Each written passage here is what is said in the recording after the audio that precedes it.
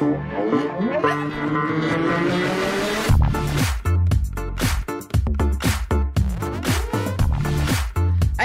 welcome to this episode of Barrels and Business, where we aim to bring you an hour or so of entertainment. Francesca said, what would be a great show for me today? I said, if we can give tangible tips and advice to all of the listeners on how they can market and grow their business, but more importantly, have a bit of fun, because no one likes a fucking boring podcast, right? Oh, you're swearing too. Whoa. Oh yeah, there's a bit of swearing in mine. I probably should have framed you up. I'll be good on yours, I promise. No, I'm happy for you to swear. In my personal life, I love swearing, especially in my Swiss language. I really enjoy swearing. I try not to swear too much in front of kids, or not at all. Or so if you've got kids, don't make them listen. And yeah, in business, I try not to swear too much. You might, make me want to swear if you're swearing a lot. It's going to happen. I'm going to warn you. So let me do a quick introduction so you guys know who is this amazing woman. So Francesca is a surfer, an adventurer, a Swazi, and a marketing maven. Not only is she a maverick entrepreneur, a leading marketing and brand strategist, a mad adventurer, but she's also an author who had the foreword of her last book written by no other than Sir Richard Branson. She's going to tell us about how she got that happening a little bit later. She's not only all of those amazing things, she's the co-founder of not one, not two, not three, not four, maybe 5 businesses. So she's got Basic Bananas. We're going to learn about that today because it's what's going to really give you guys some cool tips on how to market your business. She's also got the Business Hood, which is a brand consulting company. She does marketing and logos and websites and all those sorts of beautiful things. Ocean Lovers. I can't wait to talk about Ocean Lovers. I watched the little preview video on it today and I was like, oh, I've got to get me a suit. I love what you're doing with that. And also Moments of Humanity. Now, in 2013, Francesca was awarded Young Entrepreneur of the Year, recognizing her innovation, creativity, and philanthropic involvement. I never say that. Philanthropic? My tongue's the tide. Do you know what? I think it is philanthropic, but hey, the blind leading the blind. So let's go with philanthropic. I usually say the blonde leading the blonde. I've got a bunch of blonde sisters and, holding maps upside down, words up the wrong way. If it sounds like it, run with it. Now, I'm not going to go through her full bio. I've pasted it onto the Facebook. It'll be in the show notes as well, because it is just absolutely phenomenal what this woman has done. But a few of the things we're going to talk about today is, like I said, that book, The Courage Map, that she got the foreword written by Richard Branson. That time that she rode a motorcycle from Switzerland all the way through to Kazakhstan along the Silk Road. That's a little bit impressive. Some of her surfing adventures and, like I said, her tangible tips on how to market. But what I absolutely love is, before we got on, she says, it's 4:30 here and we're having a party in my office. Can I have wine? And I'm like, oh, fuck yeah. So cheers to you, love. Hey, cheers. And it felt really real because I said, hey, let's have a little sunset drink. And yeah. Like, yeah, what are you having? And it almost felt like, okay, I'm ordering something. You're going to go get me a drink. But then I have to go get my own drink, which it's okay. Next time I'll send a virtual assistant round. Jimmy Brings, he'll just pop by with some wine. Jimmy Brings is amazing. Yeah. Well, cheers to everyone listening in. We love having you here. And to you, Jade, for setting this up and bribing me into spending some time here. I'm really excited about this. And I am at the office today. This is one of the first days that we have almost the whole team here. Also, we're doing a movie night tonight. So everyone. What movie are you watching? They picked 2. I said, I don't know what they are, but they picked 2 to choose from. And I just said, nothing scary, please, because I can't sleep. Is that a Luke Studer board behind you? It's Simon Anderson. Oh, it's a Simon Anderson. Yeah, Simon Anderson. Wow. We're very loyal to Simon Anderson. He's amazing. Wow. I tell you what, the S's are very, very similar. I've got a Studer on the other side. Oh, really? Of here. Yeah. And the logo. Yeah. Maybe we need to talk branding to these guys a little bit. Maybe he's funnel hacking. Actually, you know what? Simon Anderson, who runs this, who's an amazing shaper and also quite renowned in the surfing industry, he came up with the 3 fin system. Yes, he did. Yeah, and his wife is actually in our program in the Cleverbond.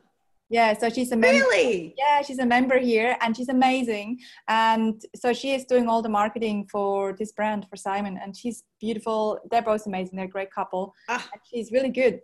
I'm going to be cheeky and say, put in a good word for me. I'd love to have Simon on the show. Bring them both on. Let's talk all things surfing and business. Yeah, I can see what I can do. Sharon would probably make herself available. Simon, maybe. He's a little bit introverted. He's a little introvert. Yeah. See if we can drag him out. But I can maybe hook you up with Sharon and then see what, she's very interesting. She'd do a great job. Amazing. Thank you. So tell us then, how come you're so loyal to Simon? What's in your quiver?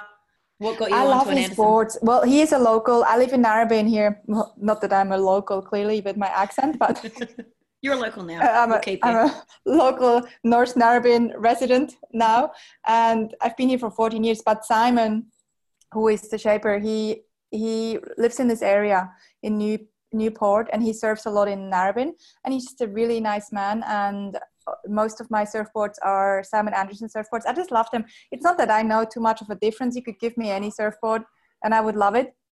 Anything that floats. And usually I like the skinny sort of shapes, skinny and thin. So anything that is skinny and thin, I'll be excited.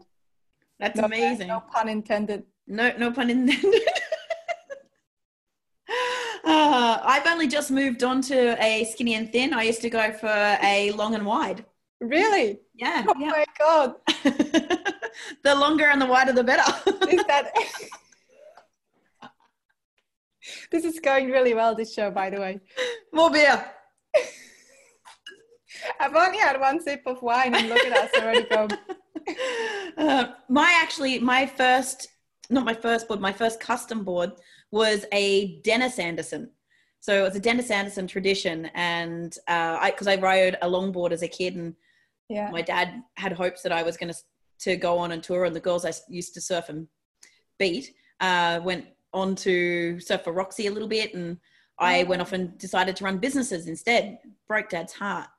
Well, the thing is, I thought about this career path a lot growing up, because I thought a little bit when I was younger. I thought, I might become a musician because I love music. I love playing music. I love writing. Not that I'm super good at it, but I just love music. And I thought maybe I'll become a musician.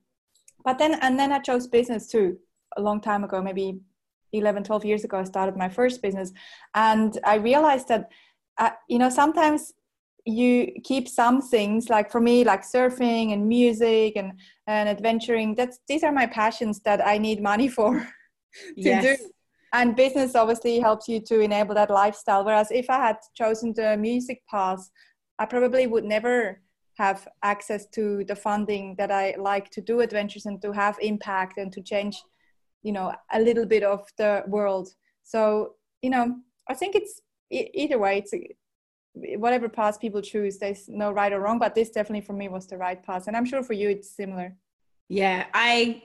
They say, what would you do if you had all the money in the world and you didn't have to work? And I'm like, coach people for free. Yeah, you love it. You love coaching. I love it. Like at the beginning of COVID, I saw so many of my clients and my friends and ex-alumni from different business courses that I've been through. They were really struggling. Like they were doing it a lot tougher than me. Their cash flow, they relied on making sure that the dollars were coming in every day. And so I just went straight into doing pro bono. I did 5 calls. I did a call every single day, a group coaching call every single day for like 6 weeks for anyone that needed help, just to help them just mentally even get through the shitstorm. And that's so nice. It's like, it's the least I could do. Do you know what I mean? Like it's the least I could do to help. And if I can help bring people through, and that's what I thought I could do to give back to the community and to other business owners to get this through. And it's lit me up because I've ended up with some amazing friendships and clients out of it. The clients became better friends. And I agree, like I'm all about impact, and I've had moments in my life, many, many, many moments, I still have them now, where I sit there and I look at challenges that we have, like, you know, when we had the bushfires here, or obviously now with the pandemic, or when we had the floods in actually in Northern Australia, in Queensland years ago, I always look at these challenges. I'm like, what can I do? And sometimes I feel really overwhelmed with it because I really want to help. And I've realized, similar to, you know, what you just shared, that we just need to play by our strengths. And your strengths are coaching, my strengths are in business and helping businesses, but also connecting the dots and igniting, you know, a solution, and then having other people motivated to help carry out that solution. So sort of lighting the fire and then having other people join to achieve a certain solution, for example. And so, yeah, it's really cool that you are playing by your strengths. Thank you. Yeah, I think if the key thing that I teach actually is to people to stick to their genius. Like, you've probably heard of Strength Finder and like the whole principles of don't go work on, like, don't work on your weaknesses at all, but play to your strengths. Don't waste time and energy trying to make yourself something you're not. Spend the energy turning up the dial on what you are and radiating from that, and, you know, being the best version of you that you can be. Not like, I've got a quote saying, like, stop trying to be the best version of yourself, because the best version of yourself is usually you're trying to compare yourself to other people and be as good as them. And you're, rather than just going inside and going, okay, who am I really? And what can I do to turn the dial up on how fucking epic I am and what my special thing is? Yeah, I agree. And, you know, this is a principle that I talked about actually in the book, which probably we will talk about more, is the whole principle on truth and sticking by your truth and not really paying too much attention what other people tell you should be doing or you shouldn't be doing, but doing exactly what you feel you're called to do. So talk to us about the book. Tell us more about it. So how did it come about? What are the key takeaways, and what was your driver behind getting all of those thoughts onto paper? Yeah, so the book came out this year in May 2020, and it took me almost 2 years from start to finish. So I started writing it in June 2018, and the journey started a little bit before then. I remember I told you, I think maybe 4 or 5 or so years ago, I did a program for Mindvalley. So Mindvalley flew me to Kuala Lumpur, where they have their headquarters, and we recorded over a few days a program on being bold and achieving the impossible. And it was very much a mindset thing. Really, it was really fun to work with the team. We had a blast for a few days, just giggling all day and in a studio, and just, it was super cool. The team are great. And then I thought, you know, one day, this is my third book, and I thought maybe one day I will write a book on courage. But my last 2 books were on marketing, and the second one was on branding, which these are my strengths. This is what I work in all day long. So they were really relevant to my businesses. And then the last one, the third one on courage, it's not completely relevant. It's more, you know, personal. And so I didn't really want to go there too soon because I just had other things to do and I was focused on business. And so 2 years ago in June, when I started this motorbike journey from Switzerland to Kazakhstan along the Silk Road, I was traveling with one of my friends, Mike, and he just observed me. I was a little bit his like test thing. I think he was just like, he would observe me and then he would analyze my actions, and he would then ask me questions. And one of the questions he kept asking is, Franziska, do you never feel fear? And I'm like, what? It's like, do you actually, like, does your brain work in a way where you don't feel fear? And I'm like, no, of course I feel fear. I feel fear all the time. He's like, well, why, you know, the way that you act and the way that you interact with people and the way that you go about life, it doesn't seem that you have a lot of fears. And I said, I just take action despite the fear. And so he said, you know what, you should write on this. I think a lot of people could learn from this. And so that's when I started writing the book and came up with the 13 principles that I outline in the book, and started drafting it on the first journey. Didn't really get that much done while riding a motorbike, but got a lot of thinking done because I had, you know, in my helmet, 8-10 hours a day of thinking, just me and my thoughts. So that was really useful. And sometimes it's also a bit random to observe the brain. What's going on? But these thoughts are very random. And yeah, that's how it started. Amazing. What are the 13 principles? Oh my God, do I need to know them by memory? Not all of them. Do you have a copy there? Do you have a copy there? I'm like, I wish I had the copy here. No, I actually don't. Oh, actually, I do have a copy here in the other room. How about, should I quickly go give me your top. Just give me your top. Okay, I'll give you my top one. So there's one. There's one on kindness. There's one on non-attachment. One of my favorite ones is flow. So flow is one of my favorite ones. There's one on stories. There's one on evolution. There's one on intuition. Again, one of my favorite ones is intuition. There's one on truth. There is one on playfulness. Also one of my favorite ones. Man, this thing's right up my alley. So non-attachment. Have you read The Untethered Soul? Yes, I love that. The Untethered Soul and the other one, The Surrender Experiment. Yeah. So when you were talking about the voice, to observe the voices in your head while you're in your helmet, and the word non-attachment, that really brings to mind those two books. So tell me, how does non-attachment give someone more courage to pursue their dreams or to really up-level their business? Yeah, so I heard this principle the first time, or this concept, when I was at a silence retreat in Santa Cruz, near Santa Cruz in Northern California. And I was sitting there. We were in silence for 7 days, but we had teachers come in and talk about different concepts. And one guy came in and he talked, this is maybe 7 years ago or so. One guy came in and talked about non-attachment. And I'm like, I was sort of not really paying attention until suddenly this guy came and said non-attachment. And I'm like, oh, wow, this is interesting. And then I started to really practice non-attachment in my own life. And I find it one of the most challenging principles, but also one of the most powerful ones, because what it means is that you are able to detach from a certain outcome, but also it's depending on how you apply the principle, you also can learn to not be attached to stuff. So to not be so attached to what you own and what car you drive and where you live. Well, living on the beach, I'm a little bit attached to that. So I'm not mastering this principle in every area. I'm extremely attached to my beach. I'm very attached to my beach apartment too. And I saw your beach apartment when you had 12-foot surf out the front, and it's been nuts here. It's been so big. Again, this week, it's been crazy. I haven't surfed in a little while.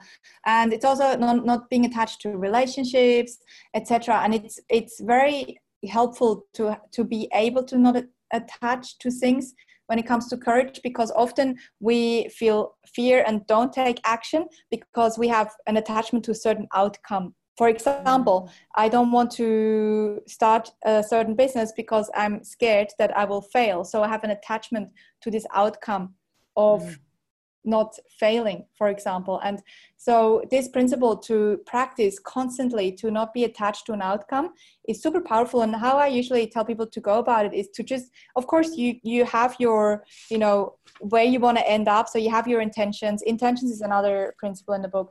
And you sort of have your vision. You definitely have your vision, and you know where you want to end up.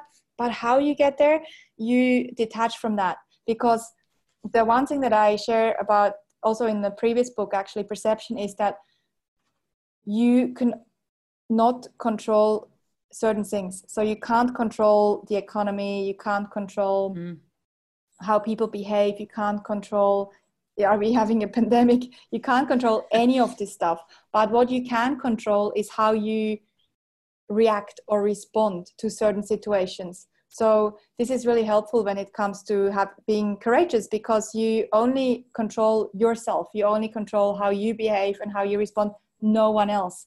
And it's super helpful in any situation, with relationships, anything. You just control how you behave. You don't worry about what other people are doing. You can't control them. You can only control how you respond to certain situations. I love this. Such a powerful, powerful principle. And it is a really hard one to master. I love it. I've got my best friend, an older roommate who's still back living in Sydney. We always used to joke about going on dates and hashtag non-attachment. It's like, how can we practice this? And how can we get them to practice it? But yeah, really understanding that you can only control you. And once you can realize this, it certainly makes moving through life a little bit less anxious, right? Totally. And then you can go, because that principle sort of leads into the other principle, which is flow. And flow is one of the... I'm so glad. Yeah. Should we talk a little bit about flow? I was just looking back at this and I'm like, flow is the next one I want to talk about. I'm a performance and flow consultant because flow state is something that means so much to me. And being Mindvalley, you've probably been around Stephen Kotler as well, and his study of flow and the flow genome. And please elaborate on what flow means for you. So there are different kinds of flows. So there's one where we have flow states, which are cool, and probably every human has experienced them. There are different ways to get into flow states. This is not really so much what I'm sharing in the book, but it's still great to quickly share on, and maybe you can share your insights here too. But one of the best sports to get into flow states is surfing, for example, because you're sitting in the ocean, you have nothing to distract you, there's no technology, it's just you on a surfboard in the ocean, and when the wave comes and you're paddling for it, there's only pure presence. And you drop into these flow states when you have this pure presence. And the cool thing about it is also that fear doesn't exist in the present moment. Fear only exists when you go either forward or backward. So, for example, you can feel fear if you think about a future scenario that hasn't happened yet, that is called anxiety. Or you might feel fear because you're thinking about what's happened in the past in your life, and that might cause certain feelings of frustrations, anger, depression, anything like that. So flow is a really cool way to stay present. And also right now and then I'd love to hear actually your application a bit of flow too. Right now, as we're going through these uncertain times, and every day is almost like a new year. I was running a business planning session the other day, and I said, let's look at our 2020 plans. Oh, wait. Our goals are completely different to what they were at the beginning of 2020. So flow in times like these, when we have uncertainty and we don't know what's coming at us and what's around the next corner, it's really important, because we have to just go with what's coming, and we have to surrender. The books you mentioned before, the Surrender Experiment, is great, actually talks about that. We have to learn as humans to just surrender to situations, because it will help us to not fight against the current. And this is obviously a metaphor in the ocean. When you fight against the current in the ocean, you have zero chance. Yeah, if you just flow with it, you run out of steam very quickly. If you flow with the current and you let the current take you where it's taking you, and then you swim in somewhere else, you will be okay. And it's the same in life. And to tap into courage, you just sometimes have to just flow. And I talk about one more thing, and then I'd love to hear your thoughts on this. I talk in the book about the flow spectrum. And on this flow spectrum, we have people that are on one side, that are people, and there's nothing right or wrong about this. It's just how we are wired, or maybe how we are conditioned growing up. On one side of the spectrum, people on this side need a lot of certainty. So these are people that are planning every detail of their holiday. They got their week planned out in terms of what they're eating every day. Everything is super planned out. And then on this side of the spectrum, you have people that are just, we'll work it out. It's 6:00. What should we have for dinner? You sort of work it out as things come at you. Or you go on a holiday and you maybe book your flights, but the rest, well, right now, unfortunately, we're not booking so many flights, but you just can't even book anything. I desperately, I was in the Mentawais for my birthday this time last year, in August. And I said then I was going to do Stradbroke for my birthday this year. I can't do bloody either of them. I know. I'm really sorry about that. I know. I feel a little bit, starting to get a bit more itchy feet too about the whole situation, but it's cool. I'm doing a little trip actually next week on a motorbike up the coast to New South Wales, because we were going to come into Queensland, but we're not coming anymore. I was going to then I was like, okay, can't go to North Straddie, we'll go to Brunswick. And Brunswick was in our bubble that we could go to. Brunswick got kicked out. So. Oh, really? Yeah. So, oh, well, have a local party. You live on a beach, you'll be fine. Yeah. I'm going to go to South Straddie tomorrow morning for a surf. So that'll do. So on this flow spectrum, then you have the people over here that they're totally cool with uncertainty. And what but generally what you will see is the more you move up into here, where you're cool with uncertainty, where you're happy. These are also often entrepreneurial people. They live up here. They're okay with uncertainty. They don't need to plan everything. It's just, yeah, let's work it out, because you have to work out things on the fly all the time when you run a business. And so on this side, you are also able to take more risks because you don't worry too much. You'll work it out. Whereas over here, people are a bit more risk averse. So it's really cool to know where you are roughly. Are you super driven by certainty and you need to map everything out, and you need to know every detail, or are you a little bit more over here?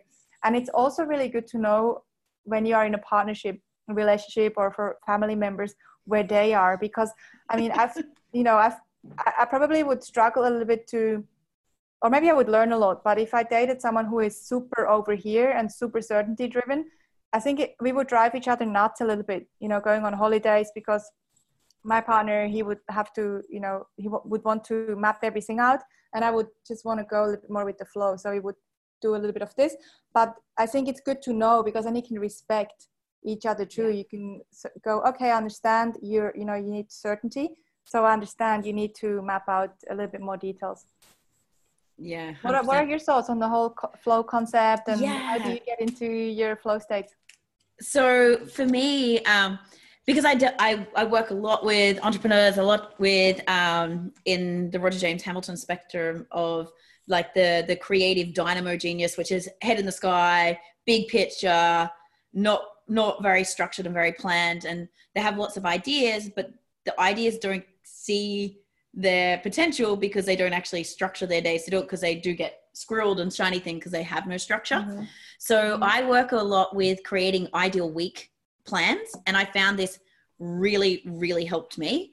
It takes a lot of iteration, but firstly, understanding and unpacking what all the tasks are that you need to get done in a day, or things you want to get done. So even like time for spirit and for surfing and for loved ones and your normal tasks and working towards your goals, and figuring out which energy they are, and then what state you need to do to get yourself into the zone to be in that energy. So for me to do bookkeeping or invoicing or anything detailed, like I need to like completely shut off. I need to not have pump up music going. I need to have my my oils going. I need to have like no makeup on. Don't talk to anyone that's super fun, because then I just go off in my blaze personality thing and I want to go do fun shit. So I have to like get myself in the zone. I need to be in an inspiring space where I can look up and not feel constrained. So I'll sit facing this way and have all my stuff sorted out, and making sure I don't have any distractions that could derail me. So I help people to figure out what the energies are. How do you craft your flow state for that particular energy, and have an ideal week? So there's a bit of structure, and it's ideal, right? You don't do it all the time, so that you have something to work towards and you're constantly taking steps towards the goals you want, but that you also have an alternate. So if shit hits the fan, you can switch gears. But a lot of that plan is also about giving yourself time to just be, not do. So white space, spirit time, downtime as well. Because for me, I get busy being busy. And once I'm in flow doing business, I forget to stop. And I'll just keep going and keep going and keep going. So I actually have to have the structure to block my calendar out so no one can book in. Like tomorrow, I've got one call from 6 a.m. till 7 a.m. and then the rest of the day is locked off. And nearly every Thursday is like that, so that I can go surfing, spend time with my family. Otherwise, I'll just keep on trucking. Yeah, I like that. And I actually really like what you said about creating personas or even spaces to do certain tasks. If you have to do admin, or if you have to do calls, or if you have to do thinking tasks, you might even sit in a different spot or have different lighting or have different music. And I think that is actually very useful. I do that. I'm quite fortunate nowadays. I have a team, so there are a lot of tasks that I used to have to do that would drive me nuts. admin drives me nuts, and definitely, you know, any invoicing, etc. Don't have to do anymore. But when I had to do these things, yeah, I would definitely need a certain space, or sit at the desk and have nobody talk to me. Or to be honest, right now I'm still sometimes doing some tasks I don't enjoy so much. Like today, I told you, at one of these days I was doing some ad campaigns, and especially the strategy part, which I don't mind too much, but I also went into the back end and I started to go, what the heck, this is driving me nuts. So I had to go into a space. That's why I'm here right now. I mean, I was in a communal space here where everybody's sitting and chatting, and then I'm like, guys, I have to just lock myself away for an hour or 2 hours to just not talk to anyone. My phone is on silence. I'm not looking at it. I'm not responding to everyone because I have to be super focused. Well, I found when I was writing, like doing my social media and stuff, I felt like it wasn't a real business task. So I really struggled to do the engagement and everything. And I just find any excuse to be busy and not do it. So I've actually found for myself, for me to write my content for social media or to do that engagement stuff, the best time for me to do it is like on a Saturday or a Sunday. Saturday morning, sitting on my sunbed over here, looking out, and it feels like it's like is an okay time to do it. Or Sunday afternoons with a beer at sunset is also good, because I feel like, I don't know, I've given myself the space, but it took some noticing of like, oh, I'm procrastinating and not doing that even though I was supposed to do it. What's the thought behind it? What's the resistance? And then noticing when I feel like I'm in flow, and when does that work? There's a pattern there. So I'm going to tweak my ideal week to suit that. Yeah, I love that. And, you know, I'm amazing at messages in the morning. That's really cool. I love that, you know, obviously you're super aware of this. One more thing on this, actually, and this is something I heard someone else talk about too, but it's definitely working, and it's working for me too. You know, sometimes people talk about when you have to do a certain task that is more creative, like writing, for example, or, you know, creating something, art or music. And sometimes we have this thing that is called the writer's block. And someone else actually said it, but I totally, fully, wholeheartedly, I'm a believer in this too. I think it's a little bit of a, well, I'm going to swear one time here and then that's it. It's a bit of bullshit. I think the whole writer's block thing, it can be a little bit of an excuse. And what I have found, and you know, what probably prolific writers have found too, is that sometimes you just need to sit down and just do it, even if you don't feel like it. And I've found this with this last book, but more important also, right now I'm writing another book because the publisher approached me with this book that I don't really want to write. So I have to force myself to write it. And I see this over the last maybe 3-4 weeks. I've sat down every single morning, usually when I wake up 6 o'clock or so, 7 o'clock, I sit down and I focus, I make myself write for maybe 2 hours. I make myself, and sometimes the first half an hour, I'm drifting off, I'm looking at my emails, I go on Facebook, I go make a tea. And then eventually I'm like resisting. It's almost like a battle, you know, I'm almost like battling myself, like, let's go make a tea, let's go get some breakfast. And then and eventually it's like, okay, let's write. Yeah. And then I've heard that so many times from people who write books or need to write. They're like having a set time of day that they actually do it. And even having the mindset of, I'm just going to write 10 shitty pages, and giving yourself the permission that there can be 10 shitty pages and just get the shit out. Yeah. And then crack on with it. But yeah, cultivating, there's so much power in the power of habit. And even like, if you think about elite athletes, they've got a routine that they go through to get themselves into state and into peak performance. And it's like a pattern, and you can train your brain with the habits of, okay, if I'm sitting down to write, this is where I write this. And same with meditation, right? They say about having your meditation mat or a certain type of music and a certain thing, because you're just training your body and your brain to respond quicker and to drop into that state so that you can get into it a lot and get into flow a lot easier. So I really do believe in that for the energies and understanding and just it takes a little bit of time, like probably a good month of really noticing, what am I doing to procrastinate? I'm making a cup of tea. Okay, so tomorrow morning, if I'm going to write at 6, the tea has to be made at 5:55, because at 6, I'm at my desk. Yeah. And I'm not that strict on myself. So I definitely, you know, I allow a little bit of flow and whatever. But I would actually love to know from you, because I know the habit thing is very important, and I'll give you my take on it in a minute. But what are some of your habits that you find are working? Yeah. Maybe have a morning routine, evening routine? Yep. So for almost as long as I can remember, 5 a.m. club. And when I don't do 5 a.m. club, it's like the wheels fall off the wagon. Yeah. And I get anxious and I feel like I'm behind the 8 ball.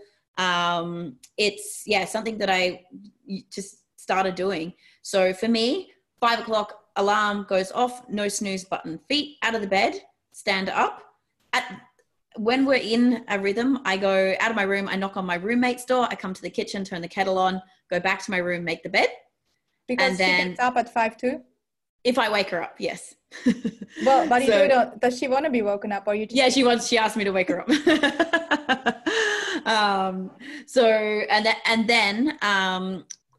If we have our ultimate routine and we're doing it together, we then do a Mindvalley quest together. So from 5 till 6, we get our cup of tea and we talk about how we integrated the learnings from the day before. Mm-hmm. Then we do the quest. Then we talk about what came up from it. Then she will run and I will skateboard down to our local coffee shop, grab a coffee, and then skate back. Usually by then we've got some pump up tunes going on, and depending on who's got to be ready first will be who's in the shower. I often will be found out the front at 7 o'clock in the morning with glow balls, dancing like a crazy person to Timmy Trumpet or Tomorrowland with a set of glow balls, and everyone on the beach thinks that's hilarious. And then we get into the structure of our day when we're operating like that. For me, if it's just me on my own, again, I get up at 5, I make my bed straight away. I come out, chuck the kettle on, and I sit here, and I usually get my plan done for the day. That's when I get back to all my messages. Mm-hmm.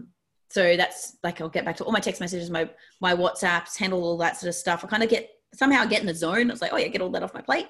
Then watch the sunrise, and then decide, am I skating or surfing, or sometimes I have a call. But that's like my morning routine. I've added in, because I've been terrible at drinking water. The first thing I do is when I come out to the kitchen, I fill up the glass of water while I'm walking around doing everything. And I find that's, if I miss that and I don't feel like I've had my me time, I'm a bit off kilter. And if I wake up late, I feel like I'm being owned by the day and I'm chasing my tail, and I'm not in control. That gives me the feeling of being in control. Interesting. Yeah, that's so interesting. I don't want to burst your bubble, and this research might not even be super deep, but I did read an article just last week. It was published by Inc. and it was talking about how REM sleep, REM sleep, what does REM stand for? REM? But it's... Yes, it's that, yeah. Where we want to be. Yep. Google the thing. REM sleep, REM sleep is basically throughout the night we have different phases. Obviously, deep sleep and then a little bit lighter sleep, and the REM sleep is our dream phase. So in the REM sleep is when we dream and process, etc. And what this research showed is that usually before we wake up is when we have a lot of REM sleep. So the last sort of bit of sleeping is often when we dream a lot. And I've noticed this a lot in the mornings. It's usually when I go crazy with my dreams. Don't remember always. Yep. But so what they said, because of that, because REM is really important to process, they said that it's better if you can not to set an alarm. Yeah. But they said I usually wake up naturally. It's funny because I'm so used to 5 a.m. club. I normally wake up at like 4:58, 4:59, and sometimes I wake up freaking out that I've overslept. Yeah, that's amazing. But the majority, yeah. Sorry. What if you go to bed late? Do you just still wake up? Yeah, I do.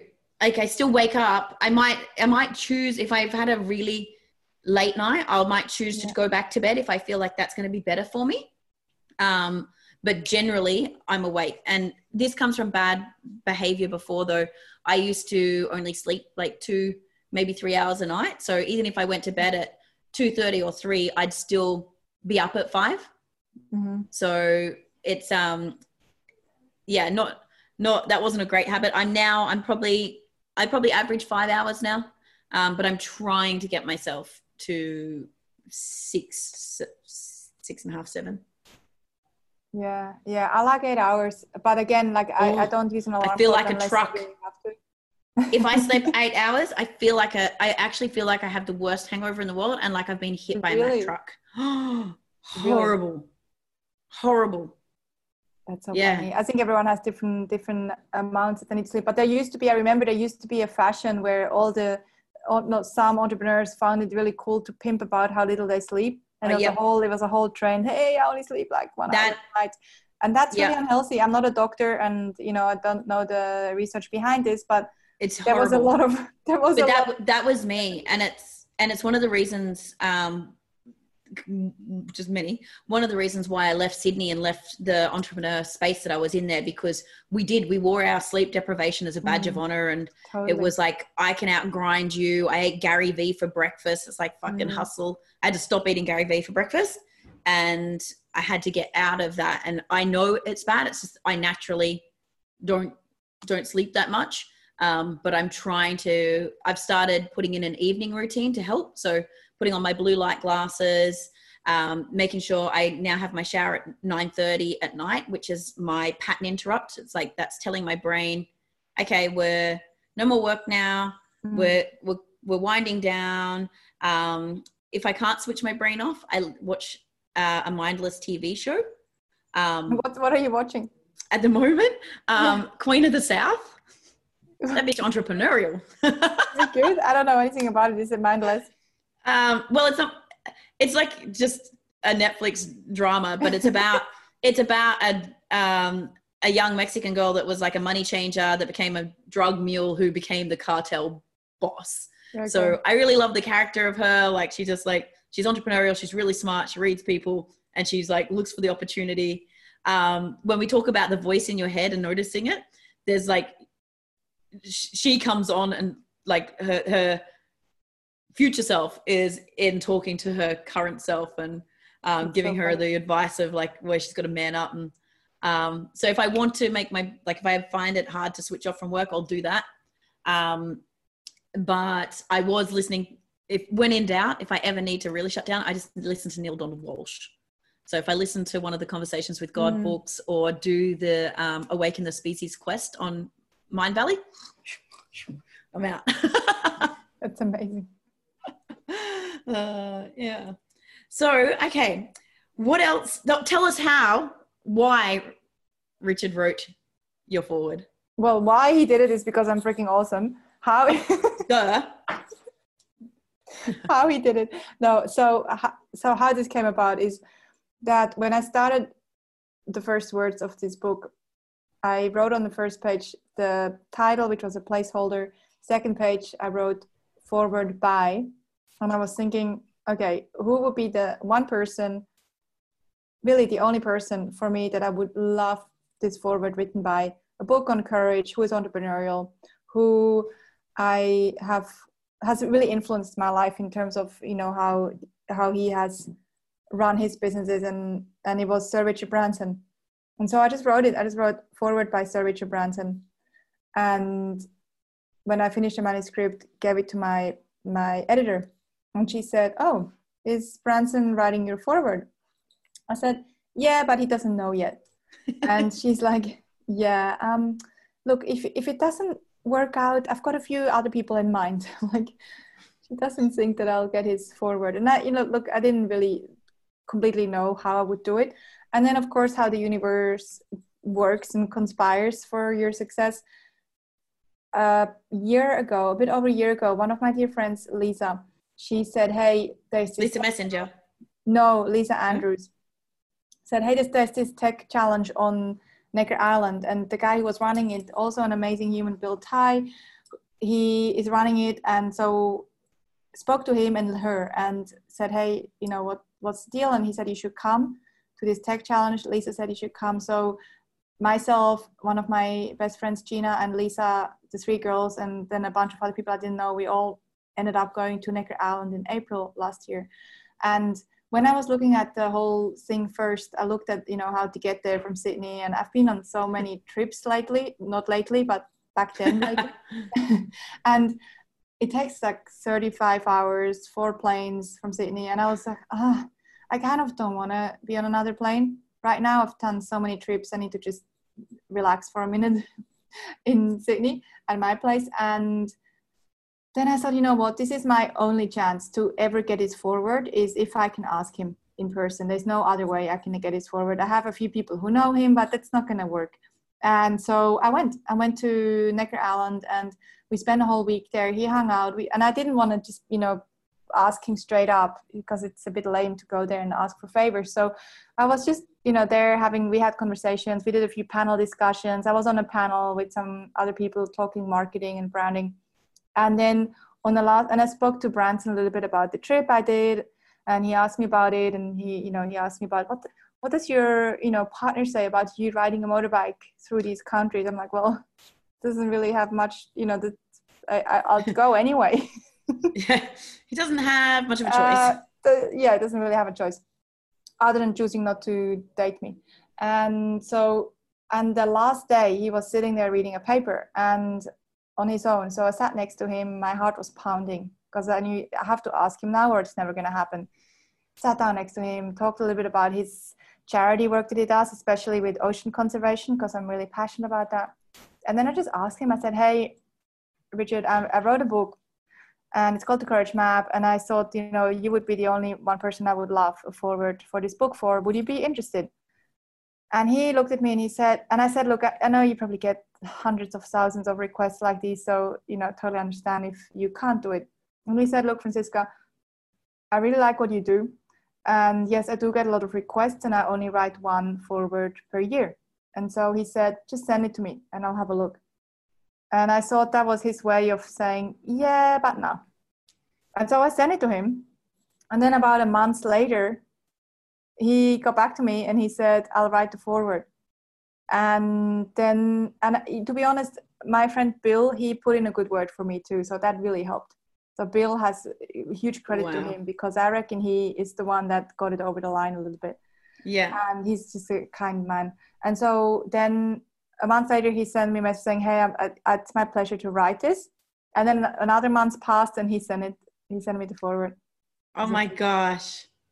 That is amazing. There's so many messages in that story. So for me, the setting the intention, like you put it to the universe. I believe in manifestation, but I was on a rant about this yesterday. I believe in manifestation and the law of attraction, but I believe in the law of action. Absolutely. And so you manifested that, but you also put yourself in the situation to put yourself forward to do it. Yeah. Like he wasn't just gonna be, oh, look, all of a sudden I just heard about this book and I want to write the forward. Or if you send it to him in an email and had no idea who you were, it's not going to happen. It wouldn't have happened. But I really do believe the power of intention and manifestation, and you need to believe it for it to come true. Like otherwise it's just you just get more wanting, right? That's probably a bit of Abraham Hicks stuff there. If you don't believe it and you just want it, you'll just get more wanting. So you've got to be willing to put the action into place and step forward and have the belief in yourself. And that's exactly how I ended up being a Mindvalley trainer. I read Vishen's book and turned to Andrew and said, my roommate at the time, and said, I'm going to fly to Kuala Lumpur and convince Vishen to license me as the trainer in Australia and bring the Mindvalley principles to Australia. He just looked at me and went, good luck with that. And then next minute, it was, but I flew myself to Barcelona. I sat in his seminar. I did all of the steps. I made sure I was noticed. I made sure I was seen. I made sure I had dinner with him. And none of this shit's getting left to chance. Yeah. And so this is where we talked about last time. We actually missed each other in Barcelona. Remember? Because I was doing a talk for them on brand strategy. I know. You were there. Yeah, I missed you. I arrived late. I know. Yeah. And I was only there for my talk because I had my mother with me. And so while I was doing the talk, I walked to this session where the university was hosted with my mom. I did the talk and I let her go to do some walk around a park. And so after the talk, I pretty much ran off. I said, I have to go find my mom. I put her into some park here in Barcelona. I need to make sure she's still there and she's she's doing okay. And I found her. It's so funny because it seems like you and I have just been orbiting each other in all of these So circles. It's funny though, right? The like minds and putting yourself in the circles. And I also, this brings me to the thought of you're the sum of the 5 people you spend the most time with. So if you associate with the people, you bring these people into your field that you're looking to connect with. Like it took me mentioning one thing about wanting to interview more successful female entrepreneurs that surf, and next minute I'm being put in contact with you. Sammy's like, oh my God, I've got the girl. It's so funny. Yeah, it is about, it is setting intention and then going after it. And then again, back to the principle we discussed earlier, then letting go of the outcome. If it happens, fantastic. And if it doesn't happen, you just do other things. Because I do feel that, some doors open and some doors don't open. And sometimes when doors don't open, either you knock a little bit harder or you just go, you know what, this wasn't my door. Some people always say, hey, you need to keep knocking on the door. I feel that sometimes it's just not your door, because maybe there's a better door. There's a better door. Yeah. And I think that the more, and you're more of an expert on this with intuition and things like that. But when you start to recognize the feelings when things like that happen, it's like you'll understand when it is time to knock harder or when it's actually time to look for a new door. And it's being able to, like I was saying before, with recognizing where your resistance is and stuff, like understanding energetically how it feels when it's just your ego pushing or your stubbornness, or whether it's actually your soul going, no, they just like, we just want to make sure you're going to work for it, or the person on the other side just wants to know that you're serious. Yes. Give it another go, or whether you're just being stubborn. But have you got any advice on say the intuition side of things? It's going to turn I do at a very bright light. Yeah, and let me quickly check, because I think the sun has just gone down, but I think there's I'm going to turn on this light. We've both got lighting. I'm like, oh, mine's so bright. The sun has gone down. This is better. The sun has gone down and I had like this giant light. The sun has gone down and now you can see me again. Whoa! Yay! There we go. So, well, I don't call myself an expert on intuition, but I definitely listen to my intuition and I'm guided by my intuition super duper heavily. And it's one of the principles in the book. When I first moved to Sydney 14 years ago from Switzerland, or 15 years ago actually now from Switzerland, I didn't really know much about intuition, because intuition wasn't really a thing we talked about growing up. And I think Swiss people in general, we are very logical and rational.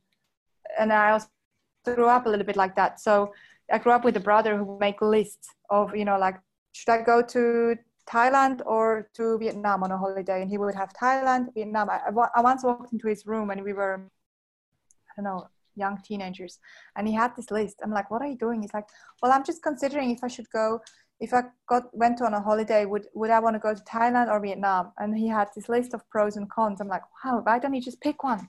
He's like, well, because I need to evaluate. I'm like, well, okay. Because so for me, intuition was a sort of a foreign thing, but it was so fascinating, because now looking back, I think I've always been very intuitive, because I would just pick one. It would never cross my mind as a kid to make lists of things. It's like, no, I just do this. Yeah, make the pros and cons list.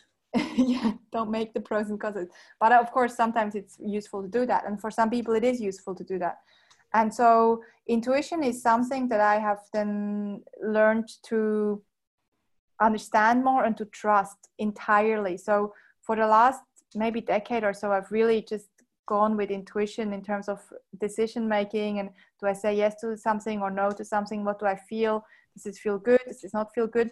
And sometimes also in business, sometimes some of my craziest decisions and boldest decisions have been a little bit irrational and maybe seen as irrational by team members. They've often turned out to be the best decisions. So tell me, how do you cultivate that, and how do you put that into play in business? So I think how you cultivate it, I talk in the book about a few different ways of tapping a little bit more into your inner guidance, because what intuition is, all it is that we have a subconscious mind that is processing information, and then from the past, so things that we have experienced, our knowledge, and subconscious mind is very rapidly processing information, more rapidly than our conscious mind. And it then sends us some signals to give us hints of whether we should do something or not, or yes or no, or which way we should go. And it's fast.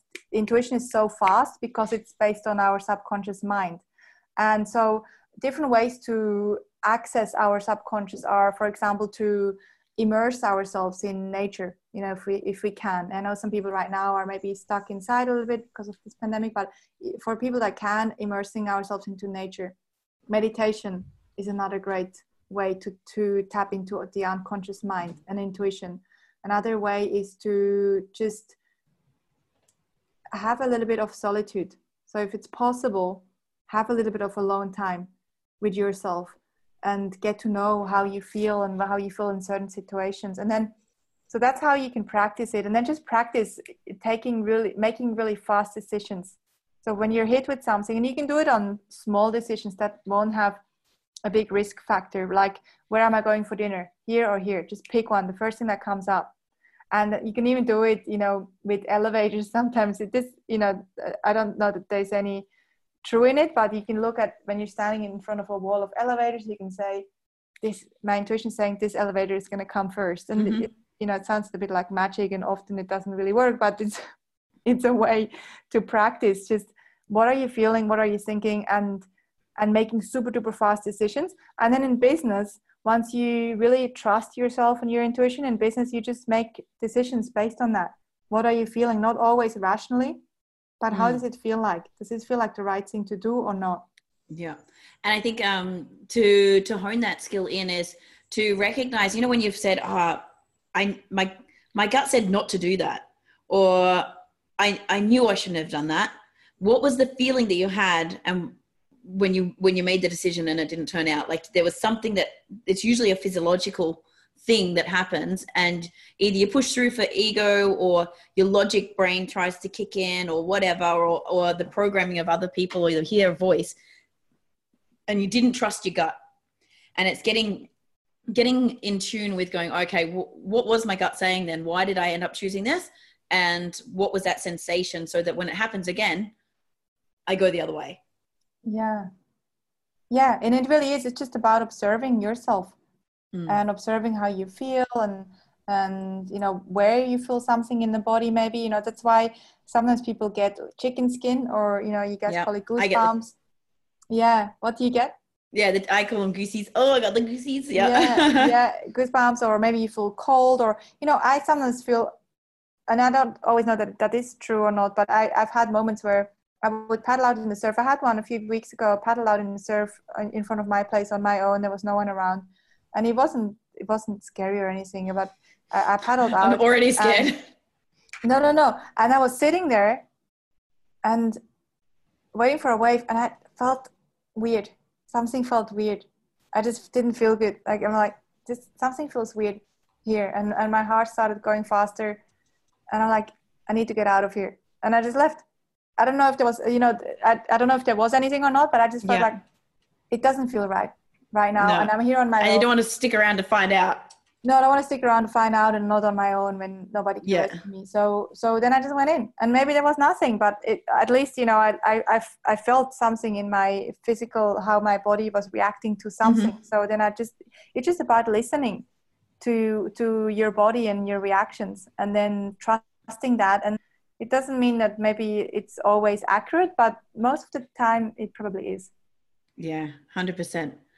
Yes, I think that's if everyone can just be mindful for a week and just like lean into the thought of taking notice and just doing a reflection at the end of the day. Like, when I did that, how did I feel? What was the sensation? What if I made a different choice?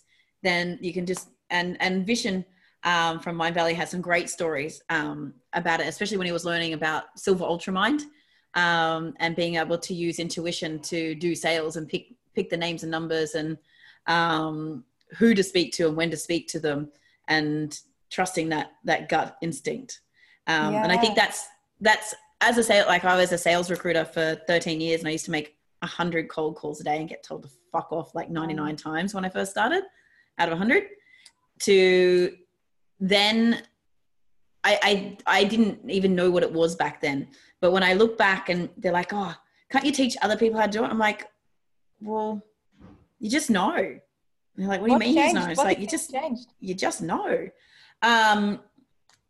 When I first started, I was just going through the motions and doing what I was told. Get 100 numbers from the yellow pages and call them.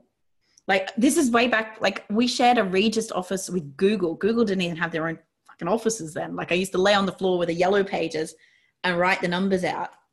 And like, that's what I'd been told to do. So that's what I did. And then call from A to Z. What were you selling? Humans. What were you selling? Humans. Like what? What do you mean? Recruitment. So I used to do sales. Salespeople. Yes. So, and we used to reverse market them. So we'd literally call a company and ask them if they needed a salesperson. So my bad joke at any party was, what do you do? I'm like, I'm a human trafficker. They're like, what do you mean? I'm like, well, pretty much I sell humans, but don't worry, they always want to be sold. So I'm really curious about that, because the whole recruitment industry, they're still doing this. This is like, they're still in the old ages of doing this. So tell me what changed for you, how you went from, calling 100 people, 99 said F off, to then, I guess, better stats. Yeah. There was a lot of stuff about understanding the industries and the person, and going a lot deeper into the human side of things. And so I used to just challenge I used to question everything. So they'd say they need to have a degree, like the company would say they need to have a degree in this, or they need to have experience in that. And I'd just be constantly pushing and helping them to see different dots and think outside the square. Like, okay, why do they have to do a degree? Like, why is that important? And like, you don't even care what degree it is. So tell me why it's important. Well, because it shows they're intelligent. I'm like, does it? And then I'd rattle off 100 examples of people that didn't have a degree. Or it shows that they had discipline. Okay, well, what if I gave you someone that was a professional athlete straight out of school, and like, doesn't that demonstrate more discipline? And just being able to get people to think outside the square and find out what the real thing was, like the why behind the why behind the why. And being able to show how there was transferable skills, or how you could grow your business by tapping into another market. Or you say you want this product knowledge, but you really want to open up these clients. What if I could get you someone that already has the relationships? The product's pretty easy to learn. Like, how long is it going to take you to upskill someone on the product versus find someone and helping them to see the dot, just constantly challenging. But when it came to calling companies, again, it was really doing the research to know which ones would be open and how the value could be added, and not calling the traditional people, but then also going with the gut of who I should call first. It's kind of like, that was the science that I couldn't bottle. It was like, they're like, why'd you call that one? I was like, I don't know. I just felt like inside there was something that said to me that they're the match, and to go with them first. That's so cool. And when interviewing, spidey senses. So when the spidey senses started tingling, especially with salespeople, because they can talk so much shit, right? But there's that. Tell me about it. It's the same with dating. When you get the spidey senses, you're like, something's. I can't put my finger on it, but there's something not right here. And being able to listen to the spidey senses and trust that became a real benefit for me, because then I just didn't waste time. That's cool. That's intuition. That's the intuition for sure. Can I switch gears? Yeah, and can we do maybe another 10-15 minutes, because we're going to watch a movie with the team after. Of course. So tell me, Basic Bananas, what are you doing with it? And what are some of the key marketing things that you're like, because you're helping entrepreneurs to market better. You're giving them better ideas. So give me a rundown of what you're doing with it right now, and how the entrepreneurs and business owners can do things different. Yeah, so a few questions there. So the mission is still the same. So we started this business 11 years ago with the mission to help small business owners to understand marketing better, so that they can grow their businesses. And we do that through marketing mentoring.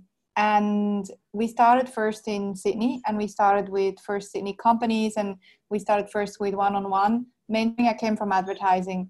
And then we started doing more group mentorings to make it more affordable and still face-to-face. And then we went into different cities, Melbourne, Brisbane, Perth, every major city in Australia. We went to Canada with a partner. We went to the US with a partner. We went to Switzerland with a partner, now Sweden. And since the pandemic, so the whole model was very much face-to-face. It's very, people, I feel supported by a business community. We have hundreds of members that are coming through the programs, and our main program is 12 months. It's called the Clever Bunch, and the Clever Bunch used to be, before the pandemic, face-to-face.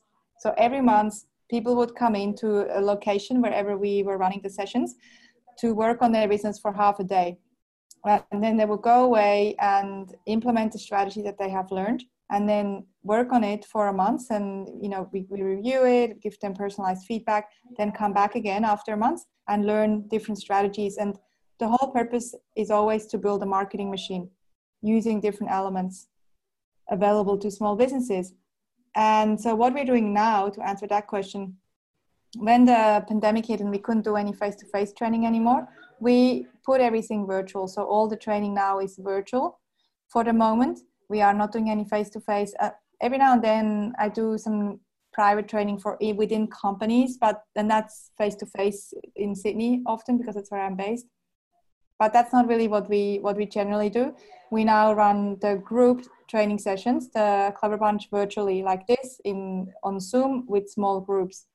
And the change has been great, because it's a half-day session every month where we get in, we work, we walk through the strategies, we help each other out, and we go. And because people don't have to drive anymore now, it saves them time to drive to the venue. And also I feel that it's making the session super duper focused, because there are no side conversations between people. It's it's work. With the Zoom breakout rooms, they're really handy. Have you used them? They're so good. Yeah, super handy. Super handy to train and to get people to brainstorm and implement the learnings too. So that's what we're doing now. And then I think you also asked me what's working for businesses in terms of marketing. Yeah. So what's the key advice that you're giving at the moment? So what's the most current, what's the most actionable tips that you could give to small business owners right now when it comes to their marketing? Yeah, there are sort of two things. One is right now, no, three. Let's start do three. So one is, if possible, do spend time and money on marketing. If you're in an industry that you can possibly grow, because in most industries right now, your competitors are not doing anything in terms of spending, because they're scared, they're holding back the money, which you do want to also hold back money, but you do want to spend money on marketing if you can, because it's the time, if you can now, to scale. Even if your industry is down 50%, it doesn't mean that you have to be down 50% if you are smart with your marketing. So do spend time and money on marketing, but make sure you reduce your costs everywhere else. Make sure you're super duper lean. You don't waste money, because you do want to be cashed up right now too. You don't know what's coming. So it's better to be cashed up. And the second thing is, do super targeted campaigns only. So right now, again, because we need to get a high return on every dollar spent, we need to make sure that we don't do any general campaigns. So do campaigns that are very targeted towards a specific audience. So the business needs to think about, who are my best audiences right now, and go after those best audiences. So a really good time right now is to review. Look at your customers and go, which ones are my best types of customers? And then do campaigns, marketing campaigns, where you put a bit of money and time behind it to target exactly those kinds of people. That reminds me of Seth Godin's principles of minimum viable audience. Yeah, so yeah. Really I haven't heard that, niching. Much. Haven't you? It's from his latest book, This is Marketing. I listened to a really cool podcast with him and Tim Ferriss. Yeah. And it just re-anchored in, like, getting super, like the 100 loyal fans, the 1,000 loyal fans, and really niching down, getting the people to nod their head, getting that marketing dialed in to those specifics. Yeah, that makes super sense. Yeah, that's exactly that. And then the third one is what we're noticing right now with our business owners, with the members of our community, is video is working super well across most industries. And even if it's just video to create goodwill or to create relationships or to grow your audience, it's working really well because more people are watching stuff on YouTube now than before this pandemic, because they're working from home, maybe they have more time. And so the video format like we are using right now, also doing Facebook lives like we are, and also Instagram lives, or we could actually have gone live on Instagram too. I just remember. That's yeah, okay. We should have next time. Yeah. You can also upload this on Instagram. So yeah, so video right now is the one format that seems to be working really well for everyone. And also just when they do video, it just be real, you know. It's not necessary to have a beer, a wine. Well, not encouraging drinking, of course, but just be real. You know, it doesn't have to be super perfect or polished or anything. Just people want to see the humanity. You know, it's okay to make mistakes, and they're looking through the window now. They're wanting me to go and have a party. I think getting impatient, can feel the impatience. You're like, yeah, burning holes in your back. Yeah, exactly. So yeah, just being super duper real, down to earth, and share from the heart. You know, I've also had a lot of our members that have gone through very challenging times, and sometimes just sharing that message and just say, not in a desperate way, but just saying, look, this is a really tough time for our industry. So if you can work with us right now, we do need you to spend money. And it's sometimes just that simple message of being super honest, and, the vulnerability. And encouraging people to support small businesses. This is something that I have been doing over and over again, and that message, I think, is really, hopefully people are hearing it, because I feel like we need to now spend our money with small businesses if we can. You know, the other day I was quite impressed in a bad way, sort of almost a bit surprised, but maybe not surprised. But my partner works at WeWork. He's got an office there, and he sent me a message saying, "Hey, today's breakfast is on WeWork," and the picture was of a McDonald's burger. And I said, "Oh wow, they're really supporting small business. How cool is that?" Like, obviously being sarcastic. And it's just you would think, but maybe not. I don't know. We work too much, but you would think that they. Especially, but they have to right now. Especially with who their business model is as well. Exactly, and they're already on very thin ice, and they provide spaces for small business. Their whole ethos I thought was, you know, to support small. But then they go and buy, first of all, really, you know, bad food that is bad for people, and also a huge chain. So it's a little bit you know, for people are paying attention to these things. I'm paying attention. So I think if we as small business owners can support other small business owners and collaborate more, that's also really powerful right now. 100%. That's something that, like, the reason why I bought my No Talks board was because they are made it, like the blank does come, and the technology originally comes from France, but the board is made by locals in the Sunshine Coast. Obviously everything about being eco and everything as well. I'd met the girl through a surfing group, and I wanted to, like, I am podcasting Neve from Firewire as well, and they do have a factory here, but that's still got that more global brand, and I wanted to give back. So I was really kind of choosy. And when I'm buying even my my organic skincare, I go with Mukti, which is Australian made, and because it's glass. Like, if we can just make these conscious decisions, and I'm now starting to think about, like, shipping. Where can I not get shipping? How can I go and pick it up? What's the little things that we can do, and how can we support the local businesses? Like, just small things, like when you get a coffee, if you don't need take a keep cup always, but if you don't, and if in Corona you're not allowed to use your keep cup, do you really need a lid? And you may not think it's a big deal, but not having a lid not only saves a couple of cents for the business owner, but all of the shipping and logistics and the storage and the energy that goes behind getting the product there. But then also the landfill, because even if it is compostable, I don't see no compost fucking bins out on the street. Like, all these little decisions that we can make, if we're just that little bit more conscious in our buying, has a huge knock-on effect. Yeah, totally. And we don't have to be good at, you know, everything, but because it can be overwhelming. I mean, I find it overwhelming too, and I still buy plastic stuff in plastic containers. But I think if we can just be, and I try not to, but I sometimes do because it's the available option. So if we can just be a little bit better, I think it's really awesome. By the way, on this No Talks brand, I didn't know about them. Maybe hook me up because I might be able to help them distribute also through Ocean Lovers. It sounds probably like it would be a good match for them. Yes, I'll introduce you. I did a big rave about it on last episode, but 100% the whole idea, it's not only that it's more eco for the environment, but it's way better for the shaper and the glasser because of the bio resin and the less toxic chemicals that they're breathing in while they're manufacturing the boards. The flax makes it way more flexible and stronger, so they're less likely to snap. There's just so many cool things. So I'll hook you up with the No Talks Australia definitely. guys. I'm super interested. Yeah, For sure. I'm conscious that we need to get you back to your party. If you were I just want to ask one more question on the video side of things. So do you feel like people have to be putting the subtitles or having the captions over video, or should they just get the videos up? Well, they do say captions would be good, but we don't always do it on all of our videos. We do it on the ones we use for ads. You know, if we distribute the ads a little bit to a wider audience, we put the subtitles on there. It is better if you do, but we don't do it on all of our videos. If it's just content videos to help people with a tip, we don't do it.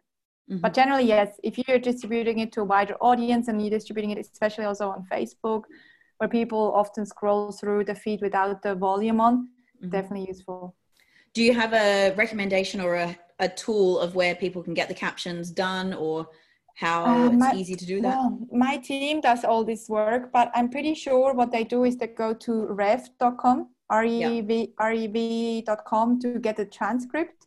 Yeah. And then they take the transcript and upload it into the video using a software. Probably some of them might be using iMovie or Camtasia or any video editor. I'm pretty sure you can upload it on there. I don't actually do this stuff, but I'm pretty sure that's the process that they're using.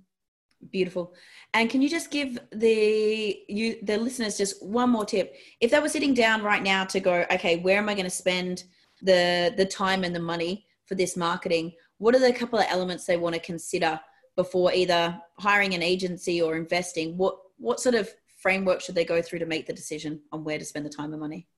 You know what I would do actually? I would just rewind a little bit and look at what you have done over the last maybe 6 months or 12 months even, because things have changed, and look at the marketing that you have already done, and then just review it and look at what has worked really well and what hasn't worked, and then ditch the stuff that hasn't worked and pick up the stuff that has worked and amplify that. But you only start amplifying that, as in put money behind it, once you really understand who you want to attract.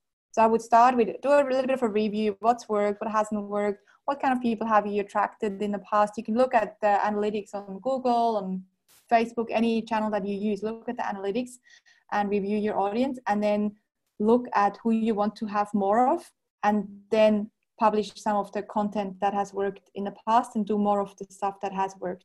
And then always, if you do use money, always test different angles. So you might pick an angle that has worked really well in the past, and then you might have another idea, and then test those two against each other and see what's working. And don't get complacent with marketing. Just keep reiterating what's working and making it a little bit better and a little bit better. And you don't have to, people don't have that much time in their day. So maybe just review it once a week and do something a little bit better once a week. And lastly, something that is working really well for our members here, businesses, is to just block out time. Like you block out time for fun, block out time for marketing. If you want to grow your business, block out time for marketing. And that can be maybe have an hour a day where you call the marketing power hour, or you might have 2 hours on Friday, or you might do over a beer at sunset on a Sunday. Just have at least 1-2 hours a week where you focus on marketing activities. Amazing. Great advice. So tell us, where's the best place for guys to connect with you, follow your story, or get more of your juicy goodness? So you can find me on the most social channels under my name. which is very difficult to spell, Franziska Iseli, Franziska Iseli, Iseli. And also same website, you can find all the projects I'm involved in. For if you run a business, I suggest you go to basicbananas.com, and on the homepage there we have 2 things that are actually at the moment free for people. They're virtual trainings, live trainings.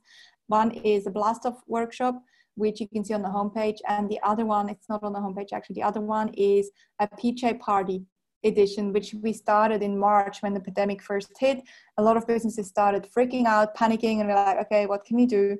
Well, we're really good at marketing mentoring. We need to bring it in a playful way because everyone is so serious, and you know, we need a little bit of sparkle. So we started a PJ Party edition, which we have continued running every single week. We run a 45-minute to an hour session for free, usually Monday or Tuesday, where we share different topics on business growth strategies. And the link for that is basicbananas.com/PJ. So those are the few resources I recommend. Amazing. We'll make sure those links are in the show notes so that if anyone wants to go through and get some of that really good free marketing advice, they can access it. Amazing. Beautiful. Thank you so much for your time today. Thanks for sharing a sunset beverage with me and all of your energy. I think this one's been absolutely packed full of gold. So I will let you go to your team and get your movie night on. Is there any other parting words that you'd like to leave the tribe with tonight?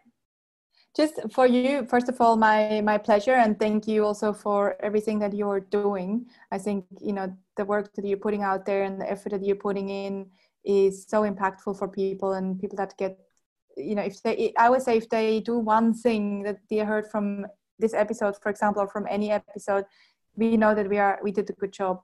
And the last final parting words, I would say, and this is a quote that I'm paraphrasing, I think Michael Jordan said something along the lines of, you will only miss the shots you didn't take. Paraphrasing this, but you will only miss the shots that you didn't take. So when it comes to life and taking action and doing stuff, just do it and then fail and embrace failure and be okay with it and do it again, because you be unattached from it. Yeah, exactly, because you will only miss the shots you didn't take. So just take the shots. If it feels good, listening to your intuition. Yeah, if it feels good in here. Yeah. Amazing. Exactly.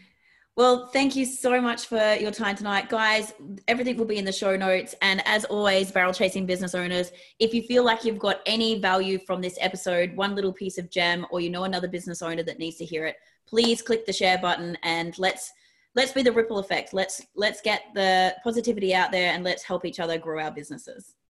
Till next time. Hey there, Barrel Chasing business owners. Thank you so much for tuning into today's episode. What would be amazing and allow us to reach as many business owners just like you would be if you could leave us a 5-star review on iTunes. If you feel like you got any entertainment or any value out of today, if you could pop on over, that would mean the world to us.